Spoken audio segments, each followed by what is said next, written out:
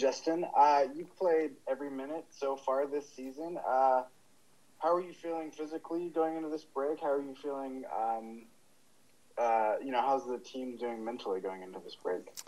Yeah, physically feel good. We haven't really had any Saturdays yet, so, still waiting for those. But the body feels good. Mind feels good. I think the team's in a good spot right now. I think we know we've dropped a couple points at home that we probably should have gotten. But I think the mindset of the team is still strong. We're still, still have good vibes. Still, everyone's working hard. So yeah, I think we're still in a good spot for sure. Alex, your line's open. Justin, putting on your defender hat, which, like Lucas said, you've worn for every minute of this season.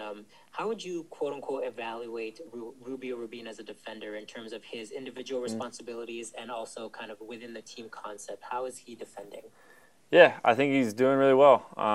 Obviously, he's a hard worker, so that's always a plus. A lot of times you got forwards that kind of can be lazy, can be stagnant, but he's a hard worker. He's always moving, and he's doing the right things that we want of him, that we want out of him. He's forcing the play to one side.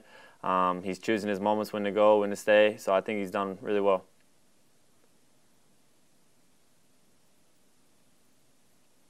Any other questions for Justin? Tom, your line's open. Justin, I asked Freddie this question a few minutes ago, but I figured I'd ask you. You're well suited to answer. I guess probably the biggest issue that you guys, if it's even that big of an issue, would be conceding late goals. And as a key member of the back four, what are your thoughts on that? And I guess as it directly relates to trying to fix it, is there something you're going to work on over the next couple of weeks to try and eliminate late goals being conceded down the road, or where's your mind at as it relates to all that?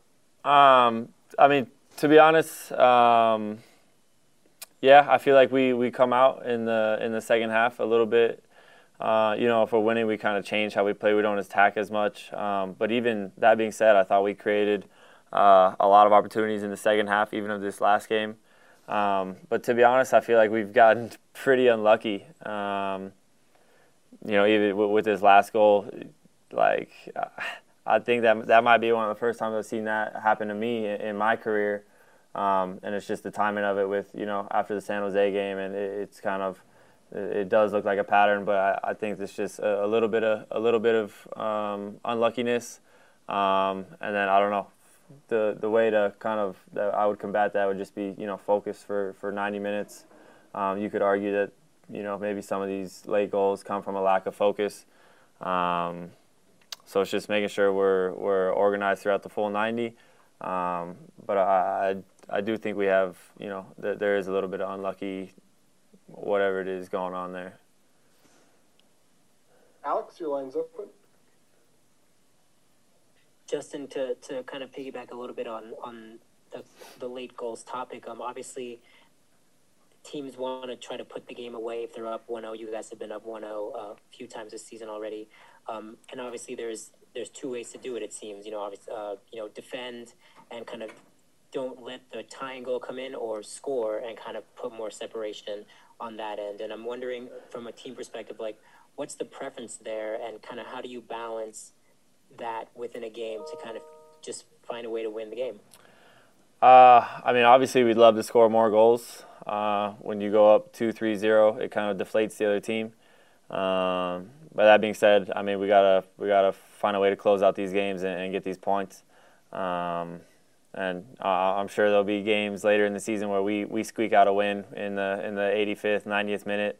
But yeah, I would definitely like to be able to put these teams down 2-0, 3-0, and then kind of close the game out a little more comfortably. But yeah.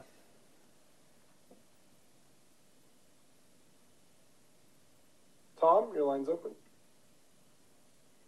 Justin, you're playing alongside two of your closest pals in Andrew Brody and Aaron Herrera. Brody's obviously a somewhat recent addition to for the back four. Simply speaking, though, I mean, and I guess putting results aside, previous results aside, is this as much fun as you've had in a while playing the game of football? Yeah, absolutely. It's always cool. Obviously, I live with Brody and Aaron, so it's cool playing with some of your best friends. And it's cool because we all kind of have a similar story. We grew up at the academy, and put in the time there, and then we've all kind of matured into the professional game. But it definitely is exciting. Just being out there with your homies and playing the sport you love.